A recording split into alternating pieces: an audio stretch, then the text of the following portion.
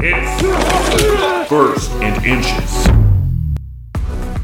Our football team was like the kid that plays second French horn in the school band. We got to play better. That's why I don't read the newspaper. Because it's garbage. He had shoulder surgery on his elbow. Shoulder surgery on his elbow. Oh, the band is out on the field. He's going to go into the end zone. Well, first of all, what kind of mythical powers does a Sun Devil have? We got to consider that.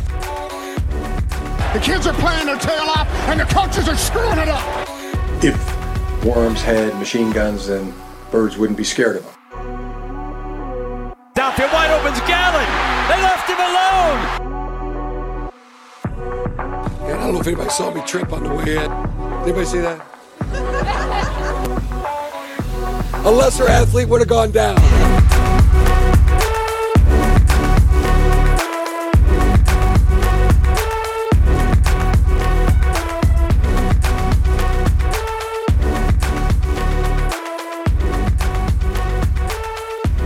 Good evening, sports fans, and welcome back to First and Inches, your authority for all things college football. We are sponsored by Milwaukee Tool, nothing but heavy duty. I'm Kevin Wise. He is Patrick Smith, and we're ready to recap a big Week 12. Patrick, how are you? I'm doing great, man. Easy week to be excited about football. We got a lot coming down the stretch. I know you're feeling the anxiety this week. But why don't we talk a little Week 12 before we look at Week 13? Absolutely. I think that as the theme from over the weekend, we don't want to look ahead too quickly. We want to finish our opponent at hand here, which is the Week 12 recap before we get into Week 13.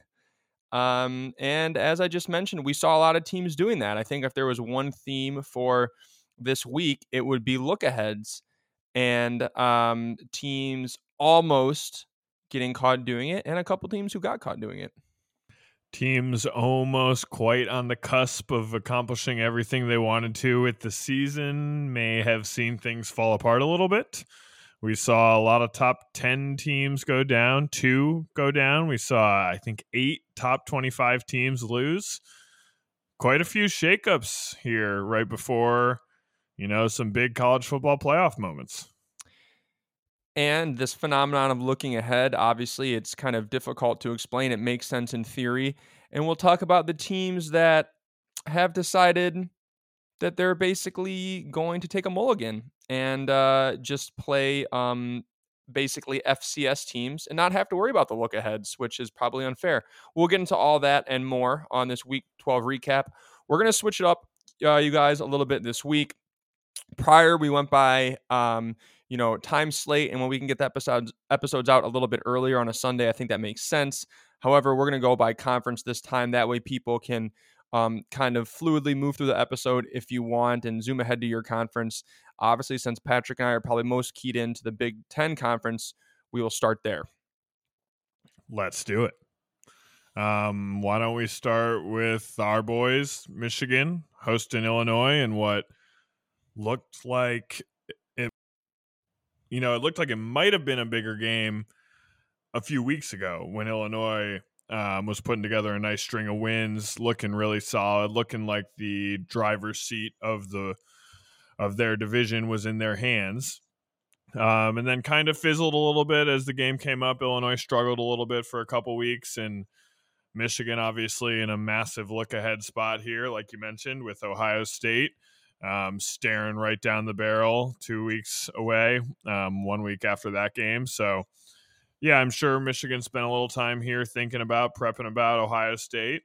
And so, yeah, I think you saw that play out in the field as Michigan hosts Illinois and escapes just by the skin of their teeth with a 2-point win, 19-17.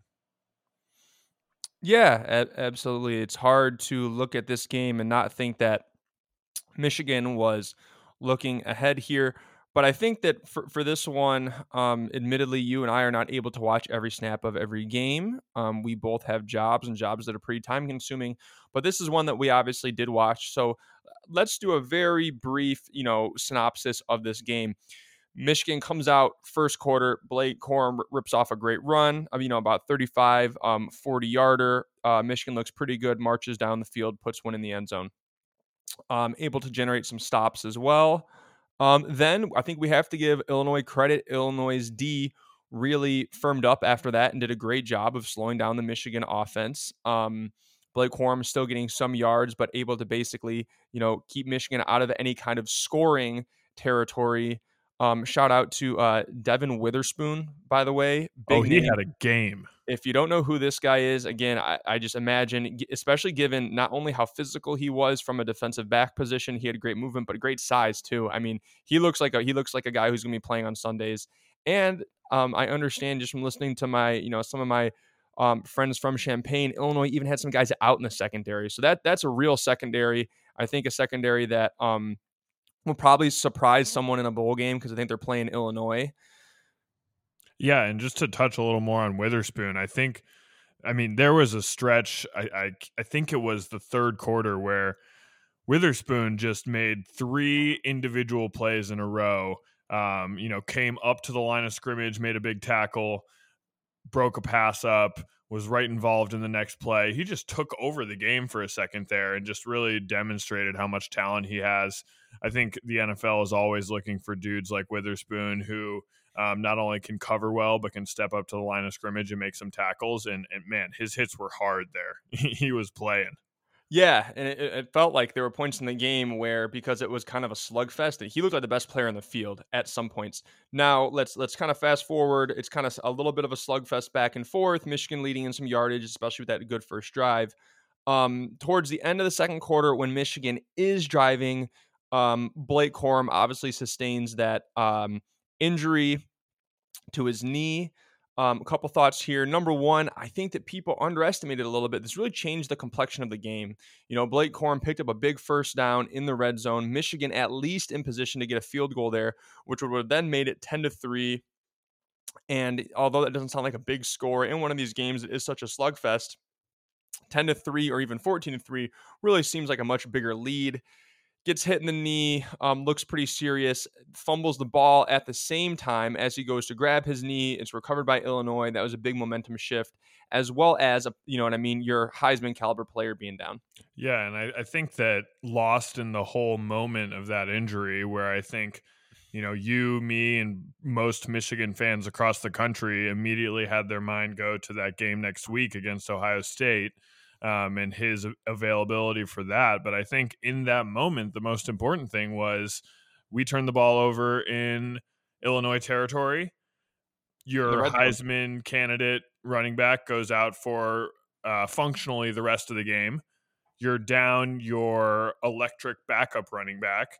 And then you're looking at an offense running with 2 completely untested running backs, where your offensive scheme is trying to move the ball on the ground almost at all times.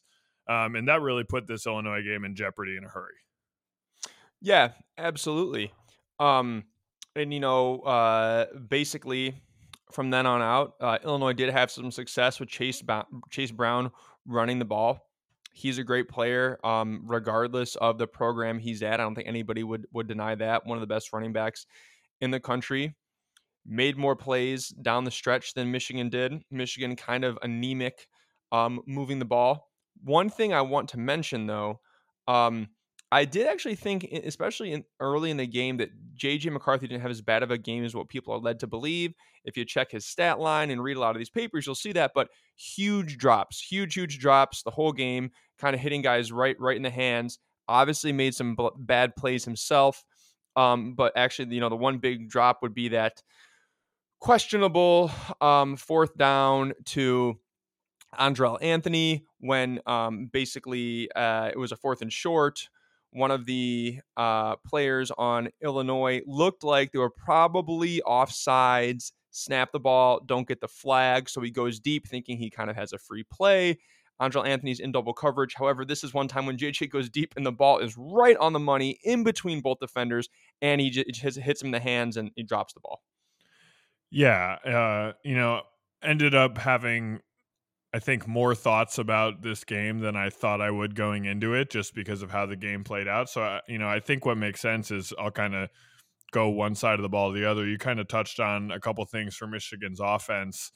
I agree. I thought JJ didn't look too bad in the first half in comparison to the numbers he was able to put up and the way Michigan was able to move the ball. And I don't think he looked terrible in the second half either. This is a game where, JJ didn't get bailed out a single time by his wide receivers. He put the ball in winnable spots for Michigan, consistently throughout this game. There's a couple big plays that I think JJ definitely missed and shows that he's just, still a couple big steps away from being that guy. The one that pops to my head immediately is this was in the second half. JJ's rolling right, has Isaiah Gash cutting across to the right on the short route, but then has Loveland wide open in the end zone. JJ goes to Gash kind of near the first down. Unfortunate play for Gash. Gash drops the ball on that one. Michigan has to give the ball back to Illinois.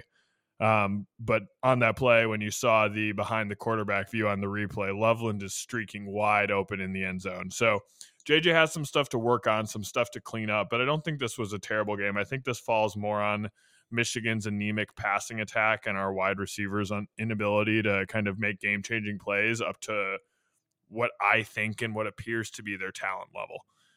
Other things for Michigan, the run game and, Michigan's identity in this game just got crushed by the fact that both of their starting running backs were unavailable for most of this game.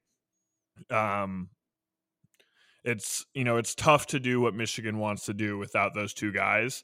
They turn to CJ Stokes and Isaiah Gash, who are both guys with basically zero experience. Both flash some ability and, could be good players down the stretch, but they're just so green. Shout out Isaiah Gash making a huge play after that big drop earlier in the game. He makes that huge fourth down conversion to keep Michigan moving the ball and set them up for a field goal that was much needed, obviously. So huge play for him in his young career. Must be super exciting for his family and for him to just make a huge play in that big of a spot. I have to put a little bit of an asterisk on that play because, we like to be a little unbiased. That was a clear pick play, offensive pass interference for Michigan on that fourth down. We're blocking like 7-8 yards past the line of scrimmage. I thought that Illinois deserves to be upset about that one because was a game-winning play, basically. And, yeah, I think there was a pretty clear offensive pass interference there. Kev, any other thoughts on offense? That was most of it. I agree with basically everything you said. I hate blaming the refs in general. Obviously, you can say that's a homer call for me because it benefited us on that play, which, by the way, I agree with Brett Bielema. I will always be in favor of, if there's a rule, then you got to call it. And if you don't want to call it, just don't make it a rule anymore. Because it seems like, let's not forget, that's how LSU beat Bama. That was the game-winning play. And do I understand that maybe you sell it a little bit better and you really do a pick where it's a crossing route and the guy, who's on the outside comes across a little bit more instead of straight blocking? Yeah, absolutely. And there are degrees, and this one looked pretty blatant. I'm not going to defend it. I'm not going to say it didn't. However, again, on Michigan's fourth down, was that guy offsides? Sure looked to me like he was. So was the pick play more egregious and was it more influential given the time of the game? Absolutely. And I think he has the right to be upset about that. However, I think that in any of these games, it's like, if you really thought you were definitively the better team, you could have put someone away. So I, in general, don't like to blame the refs. I think those are just some general points. If you want the rule changed, either call it or change the rule. That's my opinion. Don't do this ambiguous thing. Because then you put the refs in a weird spot where, at the same time, if I'm a Michigan fan, I still would have been mad that that's called, because I'm like, wow, I watch all the time people make game-winning 2-point conversions that use this play. So either get it, change the rule book or get it out of the game, one of the two. Final thought on Michigan. I've been saying this. It's funny. If you know Patrick and I outside of the podcast, we're always talking football. One of the arguments we had, a couple of years ago was, who's the single most important player outside of the quarterback? I think Patrick went with left tackle. I went with place kicker. This is why. Because I think that in big games, when you have that game, when you have a guy that you can trust and you can trust him multiple times, and I think this is a big factor even going into the Ohio State game. I feel pretty good if we're down 2 and we need a 52-yard field goal, we've got a good shot because we have arguably the best kicker in the country, and that's a weapon. And, today, 100%. it's a game for us. 100%. I mean, crazy good game for Jake Moody. He's going to win it again. The Lou Garza, is that the name of the award? Yeah. I think he is out in front for that award. Dude has been unreal this season. I mean, as a Michigan fan, it hurts that we kicked 4 second-half field goals in this game. That sucks. That can't happen. But Moody is a freaking legend. Like, unreal game, balled out, has won Michigan game after game after game. Fun fact, he said that this was his first ever in his life game-winning field goal. Doesn't feel anything like that. Feels like dude has been winning games for us forever. Yeah. So, in a close game, obviously we know that we'll talk more in our next show in a couple of days here about the preview. But, what's the recipe? What's the recipe for an upset? Turnovers and special teams. So, it feels good to have a guy like that on your side, considering special teams. Yeah. And I know we don't want to talk too much about Michigan. I think I just got a couple other quick things, and then we'll move on to the rest of the college football landscape. But, I think one of my biggest takeaway from this game is almost like a non-takeaway. It's like if Michigan has to play with the same personnel and in the same type of game next week against Ohio State, yeah, we're going to lose. But if Michigan has either Donovan Edwards or Blake Corum near healthy, like, I don't think what they were able to do against Illinois means a lot. We became really one-dimensional. Michigan did. It just, I think this could look a lot different next week depending on who's healthy. And we'll obviously touch a little more on this as the injury stuff develops and as we get a chance to talk Michigan, Ohio State in more detail. I don't think we should move on without talking about one individual and one team. For Michigan, Blake isn't his first name. Loveland. What's Loveland's first name? Colston Loveland.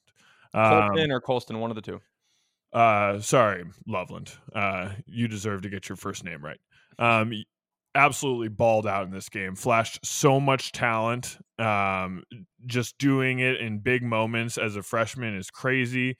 He has all the talent in the world. He showed that he can be a major threat in the passing game. He's beating every dude that covered him in this game on his routes, and making plays on the ball and looking a little experienced out there. I was very impressed with him.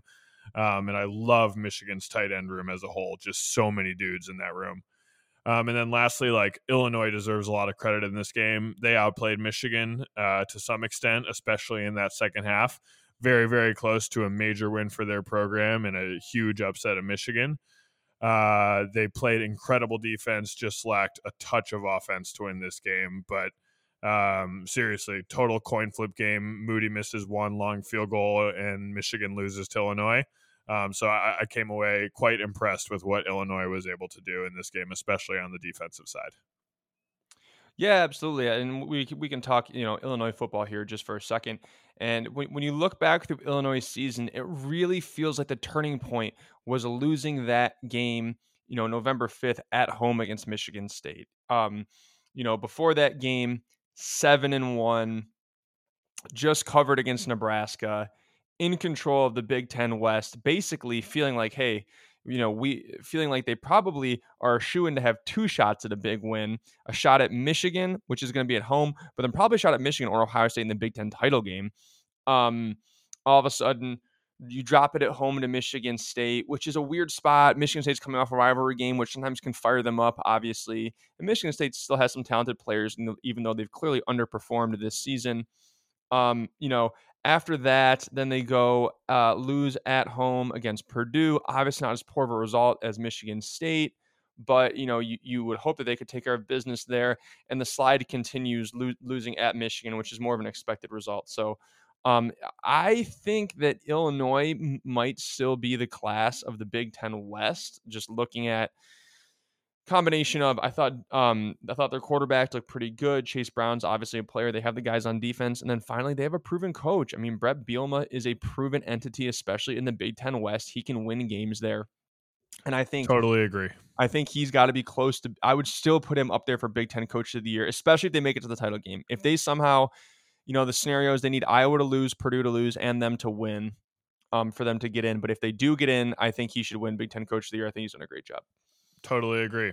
And this game, the way it plays out, Michigan survives, and you have the collision course that we've been thinking about, talking about all season.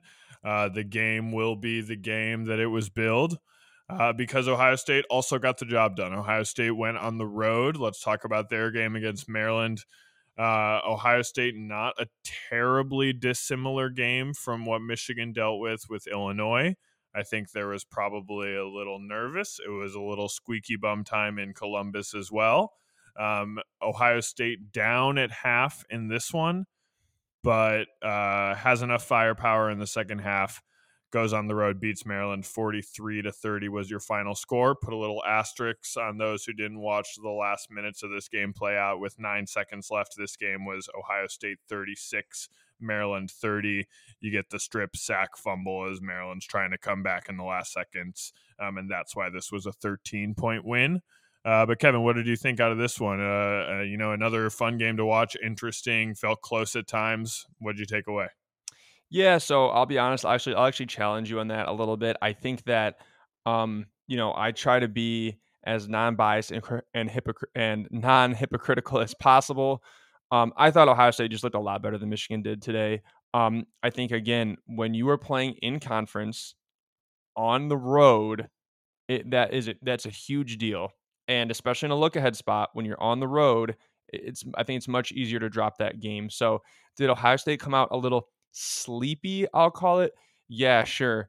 But the way the games were similar was that both teams on offense were not able to execute the way they normally do.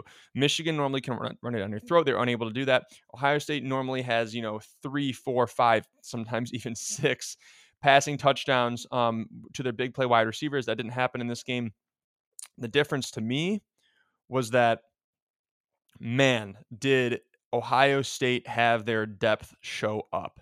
And that's where I think that we talk about programs overall, why Ohio State is still on a different tier than Michigan is in terms of an overall program, is that you saw when Michigan needed to plug in their third running back, what happened? Behind one of the nation's best offensive lines. Not much. And then you saw what happened when Ohio State brought in their third string running back, and the kid looks like a lot more. Yeah, and it looks like the guy could be, like a second team all Big Ten running back right now. Now, I get it. Small sample size. Maryland's probably better on the back end as a coverage team, which probably played into the fact that they could slot on the passing game a little bit. But Ohio State showed that depth plus versatility on offense and saying, oh, okay, so you're going to stop us from throwing it deep? Well, guess what? We have a freshman who's going to go for 150 yards, 3 touchdowns all in the second half. And I was just extremely impressed by him. I thought he looked great.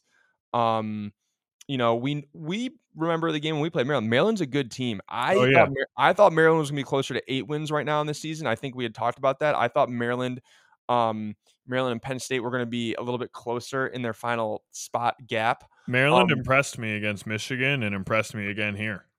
Yeah, and it's weird. It's almost like under Loxley that this Maryland team has had like this change of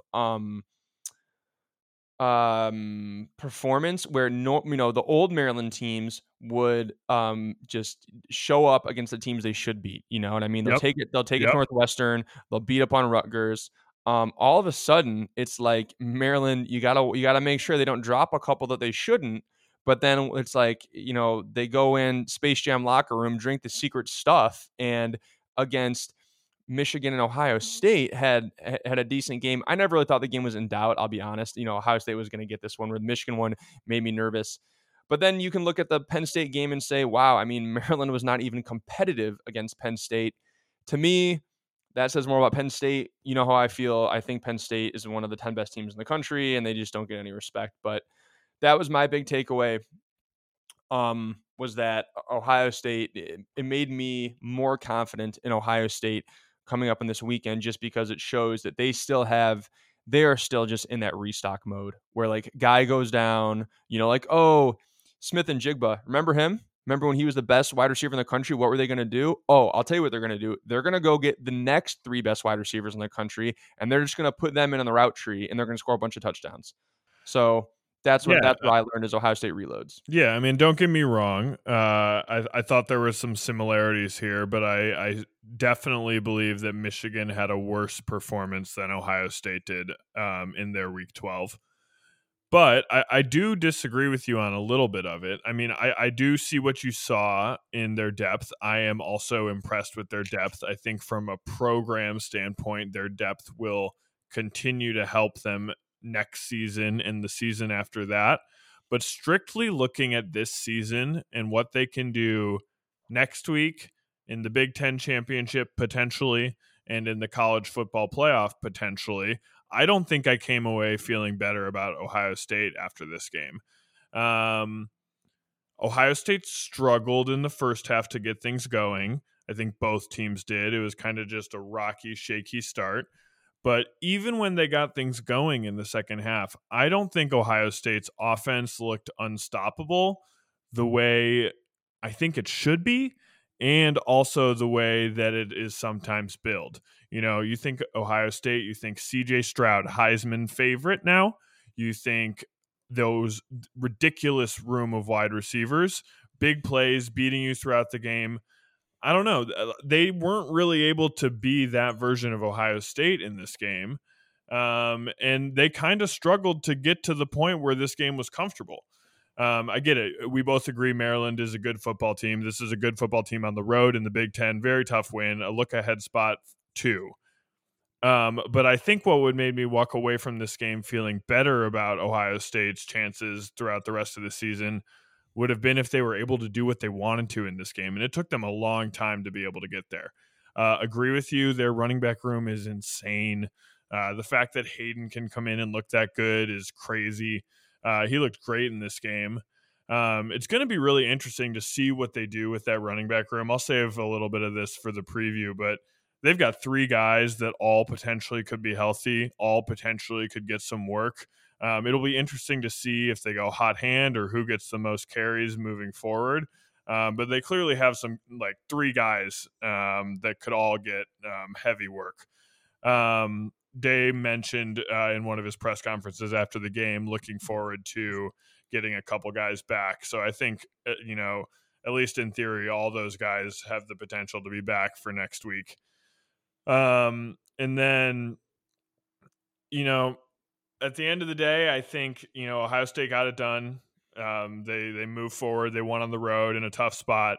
But with the amount of talent that is littered through that Ohio State roster, I don't think 10 points in the first half can make me feel better about them moving forward.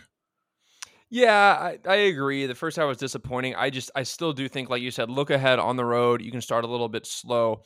If I had to point to one thing that would make me, I think the passing game will be fine. I think that the precipitation will probably play a bigger role in the pass game than this last game did. I think their passing attack will be just fine. They have a body of work, right? Teams do have these one-offs, so they don't look great. But I think the thing that Hayden doesn't, maybe I just haven't seen it because I haven't seen a ton from him yet. The thing that Travion Henderson specifically gives them, and I was very high on him coming into the year. I thought that he was, CJ Stroud was getting all this attention. I was like, dude, Travion Henderson might be the best player on that team. He's an absolute stud. What he gave them that they don't have with the other guys is that home run potential. Travion Henderson has that crazy, ultra 1%, elite burst where he can take it 90 yards on any play. Those other guys just don't have that. And when you're playing a big game, again, it's these game-changing plays. So I think if you're an Ohio State fan, you obviously like what you've seen from Hayden, but you really want Travion Henderson back for, that potential of he's the guy who, even if he's had, like in this game, I think they stopped going to him because he wasn't healthy. But if he is, I just think that even when he has, 11 carries, 19 yards, he might then have 12 carries for 100 yards because he breaks off an 80-yarder. So I think they are missing that element. Yeah, I mean, the one thing here is, so Ohio State, it just doesn't feel like they have that gear to me. In years past, they had this gear where, you might catch them for a minute, but all of a sudden they're going to drop 24 on you in like 11 minutes of gameplay. Just big play after big play after big play, and then you're out of it. I know you remember some of the games last year where we got hyped up to watch a big game. I think it might have been Ohio State, Michigan State last year. And just like the first quarter, Ohio State's got 21, and it's 21-0 or something like that. It doesn't seem like this team has that this year against any reasonable opponent. And so that's why I came out of this game feeling like Ohio State is more beatable. Yeah, I think their depth is crazy, but I just don't think they max out at that same gear that some of those past teams have had. And I feel like they're more, Ohio State's the measuring stick by which every team in the Big Ten is measured. And it just feels like that measuring stick this year is just a little lower, a little more achievable for the rest of the teams around them. Sure.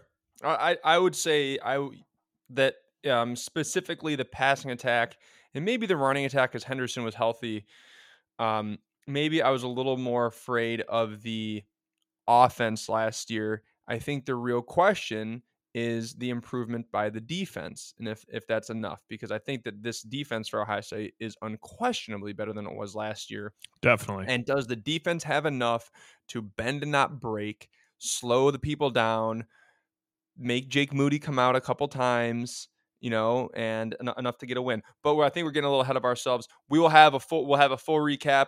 We're going to have some Buckeyes, or at least a Buckeye, on to keep us in check on our next episode.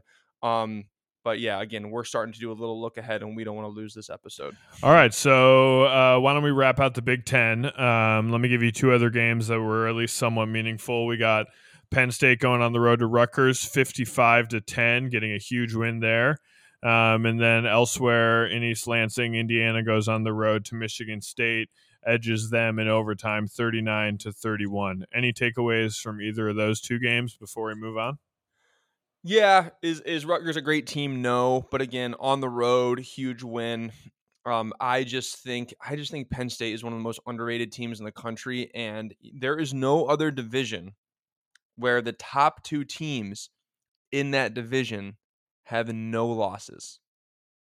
There's no other division. There's no other division in the country where the top two teams only have one loss. They all at least have two losses.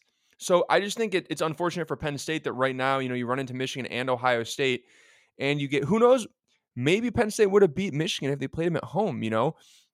They played Ohio State pretty tough at home. They had to go to the Big House where, they got absolutely boat raced, but that's how it shook out. When I talk about Michigan State, Indiana, it's just hard to know with everything happening with the Michigan State program. I still think they have talent. I still think they have obviously talented players. They have some NFL guys. It's hard to have a real referendum on Mel Tucker as a coach in this season because there's so much swirling around with what's going on. You don't want to lose to Indiana, but it's hard to really take anything away from that besides a disappointing result. Yeah, Penn State looked great.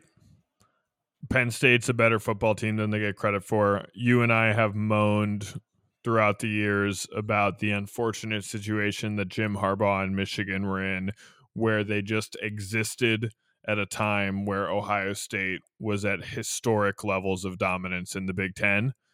And to even impede that, you have to be elite. And Michigan and Penn State weren't, and Penn State isn't there right now. Michigan has maybe put themselves in the conversation a little more. I'm still not comparing program to program on the same level, but the past 2 years it has felt like Michigan was near the same level. Penn State still has a little way to go, But man, they are a really good football team. And you're right, the home and away splits in the Big Ten just seem to be really important. And you have to put it together in a year where the games fall the right way and you can win your games on the road and you have to perform at home. And Penn State is just in a division right now where Michigan and Ohio State are doing that so well, and they're just not quite at that level, but they're close. And so, as a 2-loss team, it's kind of strange that they aren't getting the credit that other 2-loss teams are getting. But we'll talk about that a little bit more in the rankings. And then, Michigan State, this is just a tough loss. Again, you're at home. You're looking ahead, trying to make a bowl game. You do your job against Indiana. You're probably, you're there. You got 6 wins. You're moving on to a bowl game. And now Michigan State's in a little bit of trouble, staring down, like we talked about, a really good Penn State team next weekend. And yeah, it's a real bummer that you dropped that one to Indiana and you probably cost yourself a bowl game. Mel Tucker, you got to say looking a little suspect at this point. I get what you said, a lot going on with the program, but it at least starts to make you think a little bit more about Mel Tucker's records at the other places he coached, like Colorado, where he hasn't really been a terrific performer overall throughout his career and has had a lot of seasons that look a lot like 5-6 going into your last game, hoping to play a bowl game. So I think it makes you at least wonder whether all that money that you dropped off is going to be worth it. There's kind of a reason to give him a pass this season and see the way it shakes out. He's been recruiting well. But it's not looking phenomenal for Michigan State right now at the moment.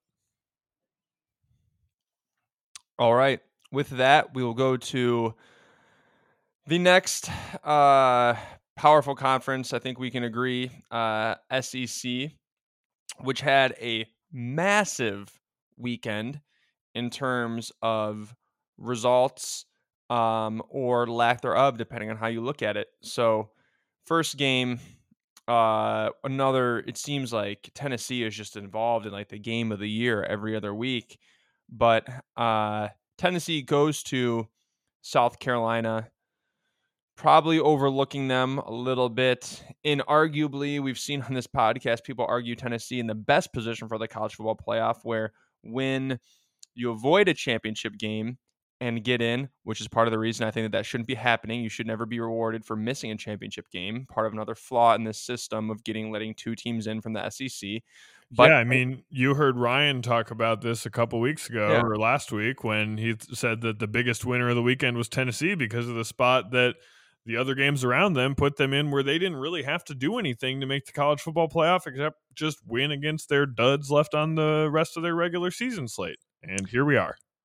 But that's why they play the games. So Tennessee went into South Carolina, a South Carolina team that, if you haven't been following, is quarterbacked by one Spencer Rattler from Oklahoma, who, coming into this game, by the way, and I'm sure someone will write in and correct me if I'm wrong, but I believe had 8 touchdowns and 9 interceptions coming into the game. We call that a ratio. And did he ever look like Baker Mayfield at Oklahoma reincarnated? He looked unreal in this game. Slinging it. Absolutely slinging it. I got to watch a good portion of this game. There aren't many games when you can sit back and say that 63-38 might not even be representative, but this might be one of them. Dude. If you put different uniforms on these teams, you would swear that South Carolina was like the 2001 Miami Hurricanes. They looked unbelievable. It was insane. Spencer Rattler was making every pass. He was fitting the ball into tight windows. He was hitting his wide open receivers when they were wide open right in stride for easy, huge plays. He was making every pass. He was extending plays with his legs. He seriously looked unreal in this game. 30 for 37 for 438 yards and 6 passing touchdowns. Ridiculous game. Yeah, anytime you have one more incompletion than touchdowns, and you go for almost 450 yards, that's huge. And this one, Again, if you didn't get the chance to watch it, this was South Carolina the whole time from the get-go. Hangs 3 touchdowns on them in the first quarter.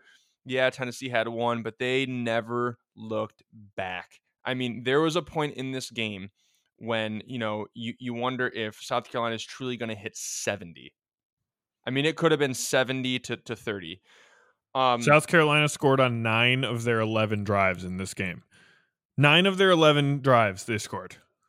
You cannot be a top 5 team in the country and let your opponent, when your opponent is a team like South Carolina that hasn't been very good this year, like just got blown out by Florida last week and scored 6 points, and you let them score on 9 of their 11 drives. Tennessee's defense is soft. They did not look very good in this game. South Carolina did whatever they wanted. Spencer Rattler did everything he wanted in this game. Yeah, this is the exact same Tennessee defense that held LSU to 13 points at home. And we'll get to that. We'll get to that a little bit later. But some of these results in the SEC games are just crazy. It seems like the playoff committee is in their back pocket and definitely is in their wallet. The SEC actually just the Big 12 and everybody is kind of just mediocre? And then there's Georgia, which is TCU at the top. Yeah, I mean, I think that it's not the same as the Big 12, but it's the same concept. I don't think that this year really has the traditional LSU power and Bama power, and we clearly want to put them there, and this helped get us to that result. I think we do have to mention Hendon Hooker in this. Obviously, in the second half, he has the classic non-contact knee pivot injury. Bad enough that when you watch it live, you knew it was probably serious, probably ACL, which is now confirmed. Heart goes out to him. All we do here is wish him a speedy recovery. Absolutely legendary season for the record books for Tennessee. Whether he wins the Heisman or not, that's obviously much more difficult given, the circumstance with the injury and that there's games left to play. But an amazing season, an amazing story of him transferring, not even winning the starting job, getting the starting job from Joe Milton there and having an absolute season. Also seems like a complete class act. So thoughts and prayers for him for a speedy recovery, and for the Tennessee fan base. That's you never want to see that. Totally agree, man. How much fun was it watching Hendon Hooker play this year? He was electric, especially those few big games a couple weeks ago. Man, I had a great time watching Tennessee. I know you and I talked about how we were both kind of feeling like Tennessee fans singing a little Rocky Top. Was a great run, and you feel really sorry for the kid the way you go down like that.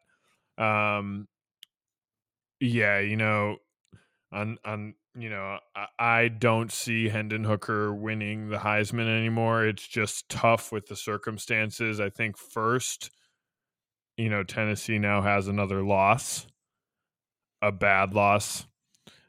Second, it's really tough to do it when you're injured. I think we all know, like, when you go out for games that are going to be big games down the stretch of the season, it's really tough to win awards like that.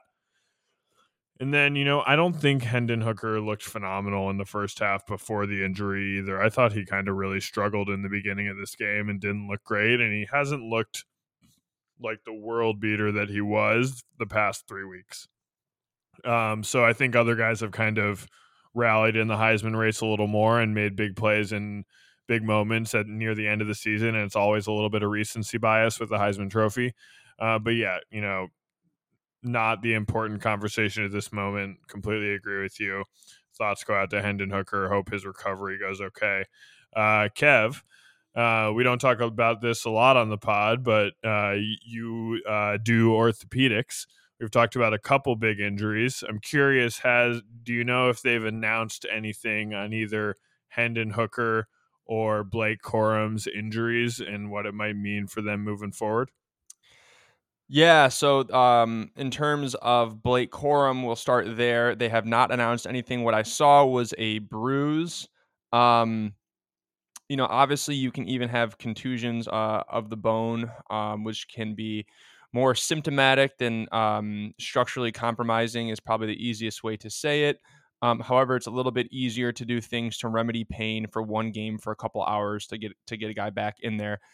Um, we'll have to see what he's able to play with, but there's been no official read there. Nothing actually on Donovan Edwards either. All I see is hand injury. I haven't been able to find anything more than that. Yeah, on my hunting for some answers on Donovan Edwards, the only thing I found was hand injury as well, and I saw two wildly different rumors from very unverified and questionable sources that said broken bone in hand and like minor hand issue held out in preparation for the big game. So take that for what it's worth. I did the hunting so you don't have to. None of it is true, probably. I have no idea who these people are, but that is what I know. Yeah, and then Hendon Hooker does have a confirmed ACL tear, which, given the non-contact pivoting injury, when you watch it live, that's obviously what you're concerned about. So he's done for the season. He'll be in preparation for the NFL draft. Will not be able to participate in a pro day in any meaningful way for that. So unfortunately, there's a good chance that does impact his draft stock in some way, but leaves it open right now with the amazing kind of surgery and post-operative protocols they have in place now for these elite athletes, that he would possibly be available for some portion of next season in the NFL would be generally what you're looking at for Hendon Hooker. I hate to dwell too much on the negative effects of something crummy like his injury. I have trouble seeing a team jump into draft Hendon Hooker fresh off an ACL this year at any point in the draft. I don't know, Kevin. Like, I see him maybe landing on a team as his recovery continues as a free agent, or maybe signing after the draft. But I might be totally off base here. I am certainly not well read on my NFL draft board research, but I feel like this is going to be a massive hit on his draft stock and could knock him out of the draft. I would actually kind of challenge that a little bit. I would say that probably in past years, it seems like we have really been able to push the boundaries here of not only the speed at which these players recover, but talking about their return to play and how well they return to play. There are multiple guys who are coming back pretty quick, and I think that not only coming back quick, but coming back almost at full strength, or playing at the level or even higher than they were before, and how it doesn't hurt their draft stock. One person's name who comes to mind that I would argue even had a worse injury given his position is Jameson Williams. So he had his injury later in the year last year than Hendon Hooker did. He plays wide receiver. Hendon Hooker obviously plays quarterback, a position that you are just, given the fact that there's a little bit less cutting, and it's the cutting pivoting motion that places the ACL at risk, that wide receivers are normally going to probably be in higher risk positions to re-tear. Jameson Williams still went in the first round. So I think it definitely hurts the draft stock, but I think that every year teams are looking more and more at, if this guy's a proven thing, even if he has an ACL, we're getting guys back from ACLs sooner and back to a higher level of play more predictably than we were prior. I do think a little of what NFL teams will be looking at when they're eyeing Hendon Hooker and trying to think about all this is his age. He's not a young guy jumping to the NFL early. You look at his recovery time, how old he'll be at that time. You think about a few years in the NFL, he's probably not going to be a guy who starts immediately right as he gets on the roster, especially with the injury. So you're looking at a guy who's no longer in what we typically consider the prime years of an NFL guy's career. By the time he recovers, he's almost at the tail end of that. I feel really bad. I think it's a really unfortunate situation. Wish him the best. Hope he can do everything that he needs to in his recovery and has a chance to kind of make the mark that I think he definitely had a chance to make and still has a chance to make. So I guess we'll see how it plays out. He'll definitely get a shot. He'll get a shot. I think he'll probably get drafted. Okay. Next game in the SEC. Let's talk about their other playoff contender here, Georgia. Georgia 16, Kentucky 6. I'll let you start this one off. Were you able to catch a lot of this game, Pat? Yeah, I caught a little bit of the first half of this game, and then I caught the rest after. Georgia really struggled in this game. Kentucky gave him just about everything they could handle, and I really have a tough time putting my finger on exactly why this was. Starting, I guess, with Will Levis, a guy who's been a lot of the topic of our conversations and other conversations, a guy with like this huge draft appeal, but questionable performances in big games. He actually looked okay in this game, and I kind of think he did everything he could for Kentucky here. I mean, he moved the ball a little bit. He made plays when he needed to against a really, really dang good Georgia defense who looked every bit as good as they always do in this game. But Georgia's offense, like all of a sudden Kentucky was able to like get a handle on Georgia's offense, and we've kind of seen this inconsistency from Georgia's offense before where sometimes Stetson Bennett and that crew look just a little shaky and they really kind of struggle to find their stride. And then they have that other gear that we see sometimes where they just can demolish you.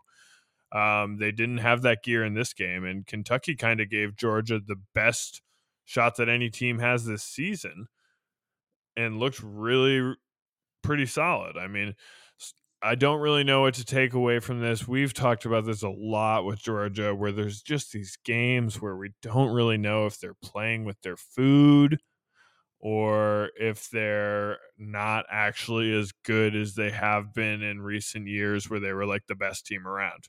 So not exactly sure what to take away, but I thought Kentucky looked pretty good and Georgia looked kind of questionable. Yeah, so I didn't catch a lot of this game, but I'll say this: there are certain things in college football that are general tenets that I try to always stick to, and one of them, like we mention all the time, is that it is really difficult to win conference road games. It is. What are the two major data points we have for Georgia being good this year? Crushing Oregon, crushing Tennessee. Both home games. I'm not saying they don't matter, but they played them at home. Let's just take a look at who Georgia has played on the road this year. September 17th, they win at South Carolina, which now looks a little bit better. That was 48-7 when they had their foot in the gas. They played at Missouri. They played at Mississippi State and at Kentucky. Those are their only road games. They looked great against, the Mississippi State. When they played at Missouri, that was 26-22. That was the first time we were like, I don't know about this Georgia team. So I think it's really sometimes underestimated that, you hear people talk about college football and they say, oh, well, they beat Tennessee. That game is different in Knoxville. It just is. That doesn't mean that Tennessee's better than Georgia. But these are important factors that every time when you talk about a game in college football, you need to consider where it was played. If this was played, in Georgia, I think we'd have a completely different result here. So I think that's part of it. And I think, again, it's just everyone was kind of sleepwalking this weekend. I don't know that much more or less about Georgia or think much more or less about them than I did before, besides the fact that, yeah, you get them on the road, they're gettable. That's it. So but Georgia ain't got no more road games, Kevin. Exactly. And so that's what happens when you don't play any ranked games on the road. Obviously Michigan's had a weak schedule, but we're about to play a really big road game here. So that's one big difference between us and some other teams is I know it's only one, and Michigan has had it of the four teams. Michigan's had a really weak schedule. I'm not, you're not going to hear an argument from me because that's a fact. But Kev, SEC schedules in November must be really tough, right? Well, I think that what this does show is that look at why is LSU playing UAB? Why is Bama playing Austin P? This is why, because stuff like this happens. It happens. If you play enough of these games over the course of multiple seasons, these late conference road games will get you. One of them will. It almost got Georgia. It almost got Ohio State. No matter how good you are, these are never cakewalk games. These are hard games to win. But I will point out that Alabama, who scheduled Austin P in November, moved up in the college football playoffs after a dominant 34-point win. Yeah, I think there has to be something done about this. I'm not sure what it is, but tune into anyone on sports media and tell me which conferences and which teams schedules, and especially non-conference schedules, you hear talked about, because I tune in and hear Michigan's non-conference schedule get talked about every damn day, but I don't hear really anybody ever talking about why we're playing Austin P in November. Yeah, and I think what's most important here is both things can be true. It can be true that Michigan played a weak non-conference schedule and overall a little bit down of a Big Ten schedule. I'll give you that. Totally agree. It's true. But also, yes, a lot of these SEC teams are also playing cupcakes. Yes. And they're also putting some of these cupcakes, not only in a time in the season where it gives them a little bit of a break, but they do it at a time now where it's like, Alabama, it's not like Alabama's already established that they're this kind of team, that they're pretty good this year. So it's like now they're established and they played a cupcake and it doesn't matter. It's almost like, so if we would have stuck Colorado State here instead of Illinois, what does it matter? It does. That's the point, is like somehow it's more of an advantage and they get a pass for it. So that's the point. If you're going to call out Michigan, which Michigan deserves, Michigan out of the top 4 teams has easily had the weakest schedule. There is no doubt about that. But if you're going to call Michigan out, call out other teams for scheduling ridiculous cupcakes on their second last game of the season when other teams are fighting for their absolute lives in big games. And maybe call them out a little bit harder when they're doing it against teams in the FCS. Yeah, it's not. I mean, these aren't even, LSU a little bit different. UAB is not necessarily a bad football team, but did they have a real chance at winning there in Baton Rouge? I mean, come on, no, they didn't. When you schedule Power 5 teams like Colorado State, those teams vacillate and can be very decent, like Colorado State was when they got scheduled, and can also become really crummy. When you schedule an FCS team years in advance, you know that they will suck. And you did it anyways, and you did it in November. So maybe, maybe the big brain here is really the SEC teams that know that they're allowed to do this and still do it. That way they can get away with it. Maybe we need to change the rules again or something. So we allow them to do it. I just think it should be called out. All right, Kev, anything else in the SEC that you want to touch on before we move on? Just real quick. Ole Miss loses. They go to Arkansas, lose 42-27. Again, these road games, especially late in the year in conference, they're just never gimmies. However, what does this teach us? This teaches us that LSU's not that good. LSU's not a bad football team, but they're just not that strong of a football team. Obviously, we know that Arkansas is kind of a below average SEC team. I mean, they were 5-5 going into this game. This gave them their 6th win. Ole Miss loses and they have 2 running backs go over 100 yards. I mean, they don't play any defense. I'm not impressed by Ole Miss at all. Anyone who beat them, that does not really carry that much weight to me anymore. Just because we're running for the sake of time, we're running behind. We still have a couple big games. Let's go to the Pac-12. Arguably the biggest game of the weekend with the most implications for both teams head-to-head. Battle of Los Angeles. Trojans having a quote-unquote road game against UCLA in the Rose Bowl. Trojans with absolute stud Caleb Williams pull it out 48-45. Pat, what are your thoughts on this one? Starting off, just hell of a rivalry game. I just love college football so much, dude. These games are why. This was just so fun to watch, dude. I love this. USC, UCLA, one of the great rivalries. Can't freaking wait to have them in the Big Ten. Huge get. Like, what a great Big Ten game that's going to be. Love it. I thought the biggest factor in this game ended up crazy close, 48-45.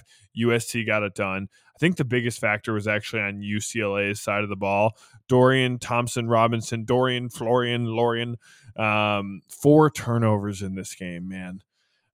He throws 3 interceptions. He has 1 fumble. One of those interceptions was the interception at the end of the game when UCLA had a chance to win. He's just wildly unpredictable. Like, every time he touches the ball, it's like, oh my God, are you going to do the good thing, the good DTR thing, or are you going to do the bad DTR thing? And that's exhausting to watch. And we've seen it this season. UCLA has a ceiling of a very, very good football team because good DTR is really, really good. And they have talent around him. And Zach Charbonnet is a great running back. And you put good DTR with Zach Charbonnet and the pieces they have around him and the coach they have, and they can look really good.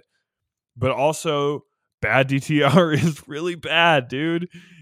4 turnovers is going to cost you just about every football game. Briefly, on the other side of the ball, USC, big win, huge win, sets them up for everything. You know, they have 1 foot in the college football playoff if they can play their cards right down the stretch here. But how do you give up 45 points and have to win the game on an interception when you turn UCLA over 4 times? Like, how are you not controlling this game with all that happening? So, you know, the second half of this game, the offenses both turned it on. I think there was 6 straight touchdown drives in the second half. It was a really fun watch. The decisive game in the Pac-12 in terms of the college football. It's a huge win for USC. I think there was a lot of questions about Travis Dye and for USC to get the job done through all that. You know, great win. Kind of came away with feeling a little more questionable about both teams with the way it played out because I thought USC really should have put their foot on their throat earlier in this game. And then UCLA I just can't. I'm exhausted watching DTR play football. I almost came away from this game not quite as high on either team and just higher on Caleb Williams. I think that was really the difference in this game. That neither of the defenses could really stop anybody, and it was more about Dorian Thompson-Robinson turning the ball over, because that's what it really came down to. It was they're either going to score a touchdown and win the game, or he's going to turn the ball over. Those were the only kind of possible outcomes. I think that, however, again, when we look at the recipe for a good team, coach, quarterback, and then basically, if you want an upset, you need special teams and you need turnovers, but then having an identity. And they have a good coach, they have a good quarterback, they have an identity, they don't have a defense. Nope. To me, this is just so... I've seen this team before, and they're called Tennessee. I've seen this team. I know who this team is. I've seen this team play this year. And it's hard for me to believe that this will continue against Notre Dame and in the Pac-12 championship. I just don't think both of them will happen. I feel like USC is on their way to another loss. I just don't think they're complete enough of a team yet. But man, Caleb Williams is absolutely electric, must-watch TV. I don't even know who he reminds me of. It's like he's Russell Wilson, but he's more athletic and bigger, or it's almost like he's like a little smaller, like not as big Justin Herbert, because he can move and he can throw it deep, and it's like Josh Allen, but he's not big. There's like no one to compare him to. He's his own. He throws Derek Carr. He throws on the run.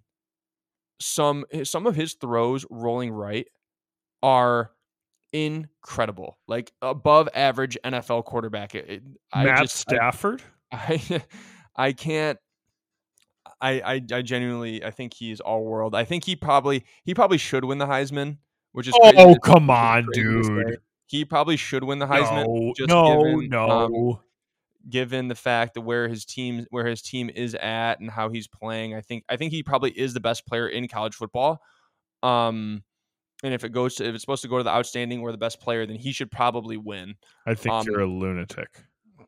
So we'll see how that plays out. But I think that, Hooker got injured. Stroud had a bad day. Corum, we'll see. But right now, it would have been, him or Drake May. But if we're actually not looking at now, it matters where your team finishes and all that. I totally get that. I don't think he will win, but I think he probably should. All right, why don't I throw this one at you, Kev? Oregon hosted Utah, escaped with a 20-17 win. Any takeaways from that one before we move to the ACC? This is the classic game where, again, it's about who's at home and who's on the road. Oregon's a tough place to play. I don't know. It's like they beat them by 3. Does that make them a better team? Like, I think if Oregon played the next week at Utah, that Utah probably wins by more than 3. I think Utah's probably a better team than Oregon, to be honest with you. I think they're a little more physical. Cam Rising had a terrible game. And I know Bo Nix is a little bit beat up.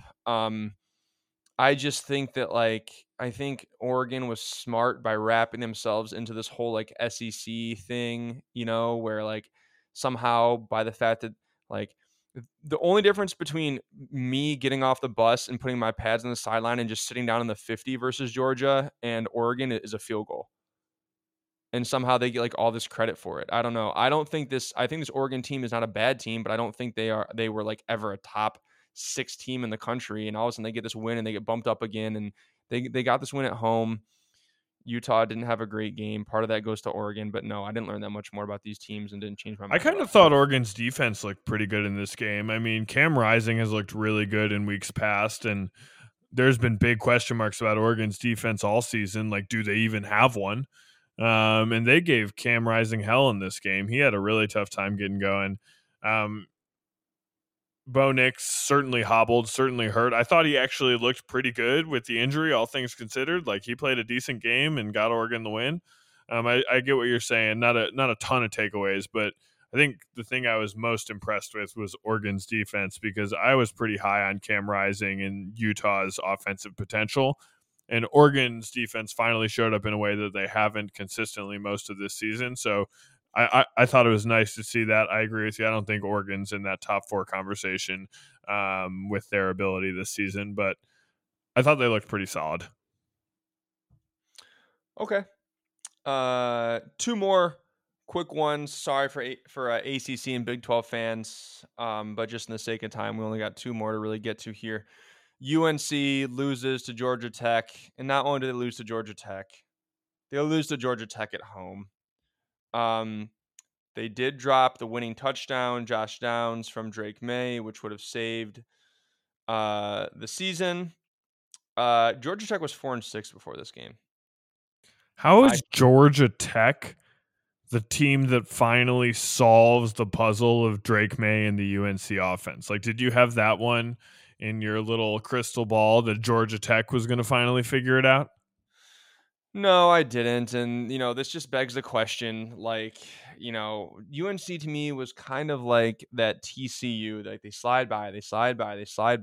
TCU's playing a better schedule. Totally get that. I don't mean to, that's kind of an insult to TCU, but a team that has this quarterback who's kind of a dual threat, who's playing pretty well, who just always makes it happen, questionable defense. There are certain similarities. TCU, clearly a better team, clear on a different echelon. But I do think that this is the result that could happen to TCU if Duggan, lays an egg. I think somehow UNC, it's kind of like when UNC was on that winning streak, they weren't getting a lot of love. They probably weren't getting as much love as they should have been, right?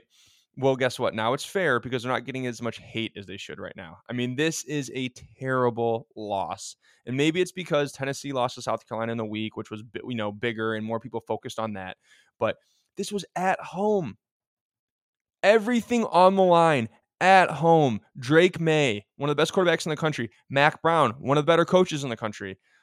Georgia Tech fired their coach earlier this year. Georgia Tech sucks. kind of a dumpster fire. 4-6. This is unacceptable, inexcusable. I think that the Tar Heels started thinking they were playing basketball instead of football in this one, with some of the incompletions that Drake May was throwing. But this is a stain. This is a really bad loss. Nothing more to say about it than that. Great for college football playoff contenders around the country because it kind of opens up another spot, takes one more team off the list there. All right, Big 12, touch on a huge game. TCU finds a way again. 29 over Baylor's 28 on the road at Baylor. This game was kind of crazy down the stretch. I'll just set the scene real quick. Max Duggan finds a way to get TCU down the field as they trail. It's 3rd and 7 with 17 seconds. TCU has no timeouts. Clock has stopped. The play call, a run.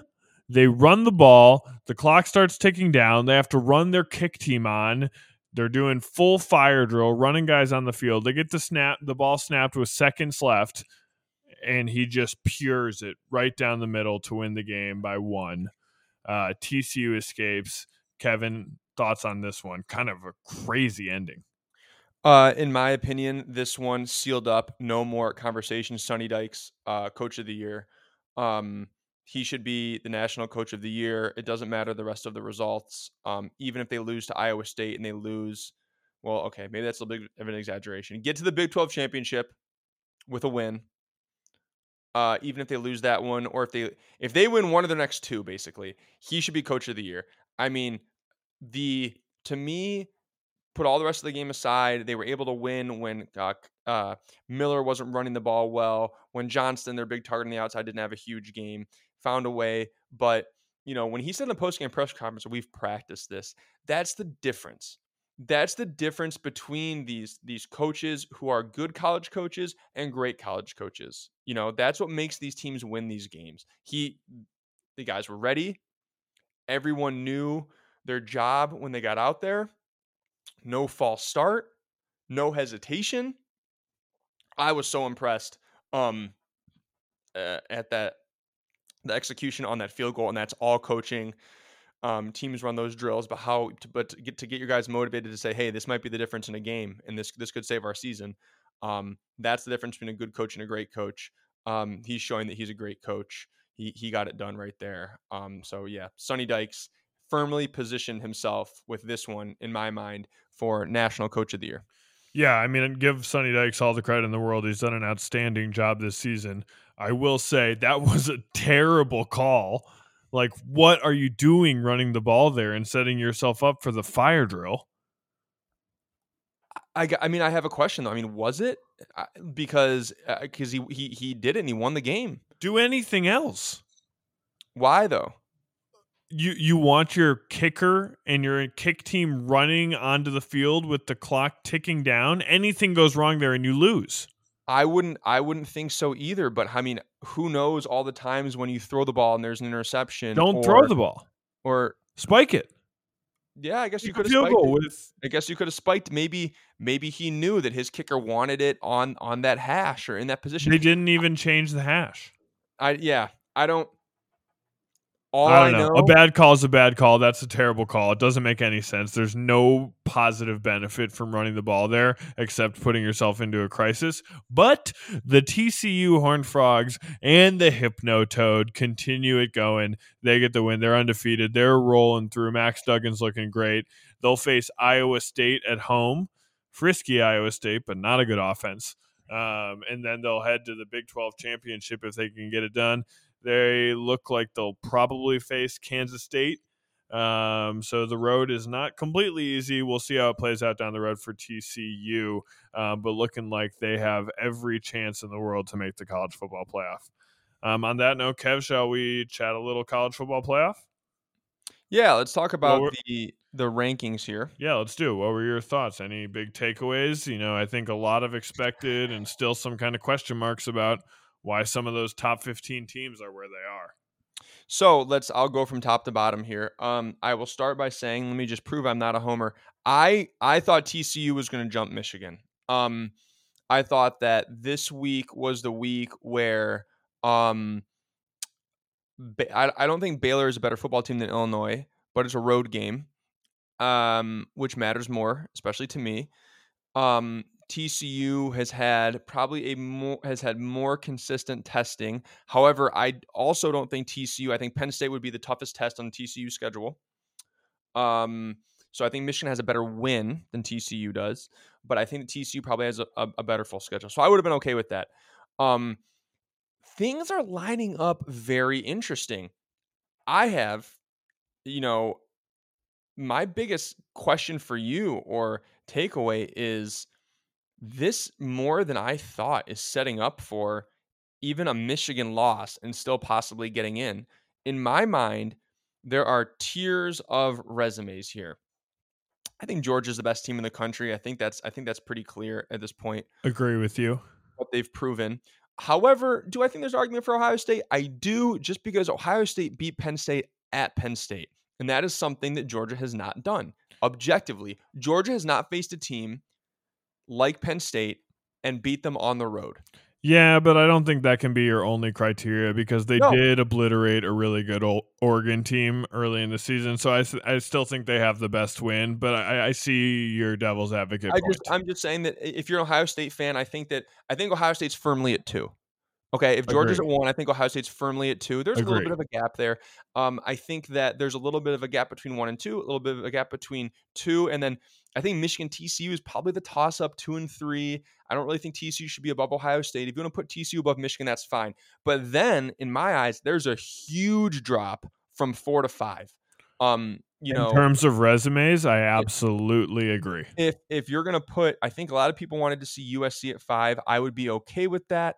I think that USC, again, if it quacks like Tennessee and it smells like Tennessee, it might be Tennessee.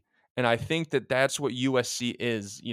They have their one loss, was a close one on 2-point conversion. I will give them that. They have a pretty good loss to a pretty good team. Their best win before UCLA was Oregon State, I guess, which I think I literally think the committee's putting them in the top 25 to get USC some more wins, because I don't look at Oregon State as any better than like an Illinois or a Maryland. I think they're all about that same caliber of 6-4, 7-3 team. I know some people are upset about Bama over Clemson. I think that's probably valid. All of those teams kind of in the same, Tennessee, Oregon, Clemson. Yeah, I think my biggest takeaway was I just am a little perplexed, and I think I would be the last guy to be defending Clemson. But why is Clemson behind both LSU and Alabama with 2 losses? I just don't see it. I don't think their resumes are that much better. I still think it's a strange SEC bias that, like, dude, 3 of the best teams in the country right now are not in the SEC. Like, we've watched the games. Like, the SEC is not as strong as it typically is. Those teams are not that good this year. Yeah, I would agree. I really think once you get into I think every team from 5 until 11 is almost interchangeable. I really don't think there is. I think you can almost like throw those teams in a hat. Maybe with USC that should be closer to the top. I don't think USC should be all the way out there at 11, but I don't think Penn State should be. No, yeah, and I think explain to me how Oregon's that much better than Penn State. No, it does. It really doesn't make sense from a resume standpoint, or really an on the field standpoint. At this point, you touched on the Michigan's chances of making it with a loss to Ohio State, and equally Ohio State's chances of making it with a loss to Michigan. Those resumes are still going to be, for sure, on par with what you just said, the 5 through 11 that seem like a cluster right now. their resumes will not drop below those teams. So then I think you look at which teams still have a chance to make a play at the college football playoff. I mean, USC certainly does. You could argue Clemson has a chance to get to that 1-loss mark, and they can win the conference. TCU has a chance to continue to go undefeated. And then the Michigan-Ohio State winner is clearly in. And if TCU goes undefeated, that leaves one spot. So in the Michigan and Ohio State scenario, I think you're just a few losses away from really having the best chance at that spot of any team left. I think you need a loss from USC to Notre Dame or in the conference championship. And then I think it would be nice to get a loss from Clemson. And it would be nice if LSU didn't run the table and have the SEC championship to add to their belt. And then I think like the 4th spot is completely up for grabs, and the loser of the game might have the best resume. Yeah, and I think that their resume compares to those teams that I just said might have to lose. I just think to overcome the whole 2 teams from the same conference thing, it'd be nice to be head and shoulders above that resume. And I don't think those teams losing is that unrealistic at all. No, I agree. And, if it's Ohio, I think we're in a unique position because if Ohio State loses, they, I think, have enough buffer because they're at number 2 and the committee thinks about them a little better than they do Michigan. And they have that win over Notre Dame. And they have that win over Notre Dame to get there. If I'm Michigan and I lose, that has to be the best loss in the country at Ohio State, especially if it's close, right? Right. It's tough with Michigan's strength of schedule concerns early in the season. I feel less concerned about that than a lot of people in the media are. I don't think their schedule has been that bad compared to the other teams you're comparing them to. But yeah, I think Michigan has the argument of that's a very, very, very, very good loss if it's a close game, as well as the argument of, we have a couple of good wins. So, yeah, I think they're in the conversation. I think Ohio State certainly stays in the conversation with one of the best losses in the country, losing to, a college football playoff lock at number 2 in Michigan if they beat them, and then having wins over Penn State and Notre Dame. Yeah, so I think the biggest sham in this whole thing, and I feel pretty strong about this, is LSU. This is coming from the Kevin Wise Sports Stats Bureau, so it could be wrong. But from my understanding, no one who's ever made the college football playoff has had a 20-point loss in the season, especially not 2 losses. And it's never been at home. So, LSU would have by far the worst resume and the worst loss ever to win it. Yeah, you're totally right there. I just think it's insane that we're putting LSU at 5 when they got absolutely crushed by a 2-loss team at home. But time will tell.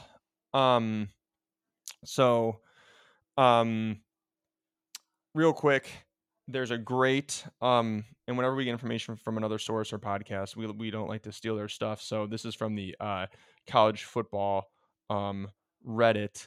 But I just wanted to touch on how great it would be if we had the 12 team playoff right now. Oh, dude, don't get me started. It would be incredible. And how I think that, again, this is probably my, maybe you could call it my Big Ten bias, but it's just how the way it shakes out this week, which I know probably wouldn't be what it really is. Man, I think the Big Ten would absolutely dominate. So on the upper left, the quarterfinal, or the whatever comes before the quarterfinal, sorry, I guess kind of like the play-in game you could call it, would be Clemson and Oregon. The winner of that would play Georgia. On the bottom left, that's a stacked bracket.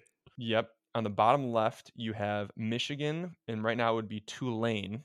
Dub. And the winner of that would play USC. On the upper right, you would have Bama rematch against Tennessee. Winner of that would play Ohio State. Okay. bottom right, you would have Penn State playing LSU, the game I have been wanting Oh, for please, so Kev. long. And the winner of that you would be intolerable after that game. And the winner of that would play TCU. So just to show you, why are you depriving us? Give it to me. Give it to us now. It sounds perfect, dude. So just to show you, I'm not a complete Big Ten homer. I do think in this scenario that, Clemson would probably beat Oregon, I think, and then, get crushed by Georgia. Michigan would obviously take care of Tulane. And then I think right now we can all agree Michigan's a better team than USC. I think Michigan would run all over USC. I do think Georgia, I mean, I will say that Tulane game would make me nervous, dude. Tulane's a good football team. But I think Michigan could get through those two. Absolutely. But I think that just the way I think we could beat them up, kind of bludgeon them, especially big body. Since we would have time to get healthy. Big body. But I think in the semifinal that Georgia would take care of Michigan, similar to the semifinal last year. Yeah, I know you can email me if you want. In the upper right, I think that regardless of who wins Bama or Tennessee, I think Ohio State takes care of them. They're clearly better than both of those football teams. I think Penn State gets LSU, and I think Penn State has a good shot against TCU. So I think we could have 3 Big Ten teams in the semifinal of the 4. I think there's a very good chance that that's how it shakes out. Now, yeah, that would be a really nice bracket for the Big Ten. Yeah. So whatever. That's a fantasy land. That's probably not even how it would shake out in the end, but that's what it would be right now. And I just want to see Tennessee. I just want to see Penn State play LSU. I want to see it so bad, just to prove a point. Which coach do you think is better, Brian Kelly or James Franklin? Brian Kelly. Totally agree. Brian Kelly. I think especially this year. I don't even think it's close. It's not that LSU has had a bad year. LSU has not had a bad year. They're not the 5th best team. They're not the best. They're not. They aren't. They're not even a college football playoff caliber team in my mind. No, I completely agree. So for our last session here, we're going to do a little mailbag. Mailbag!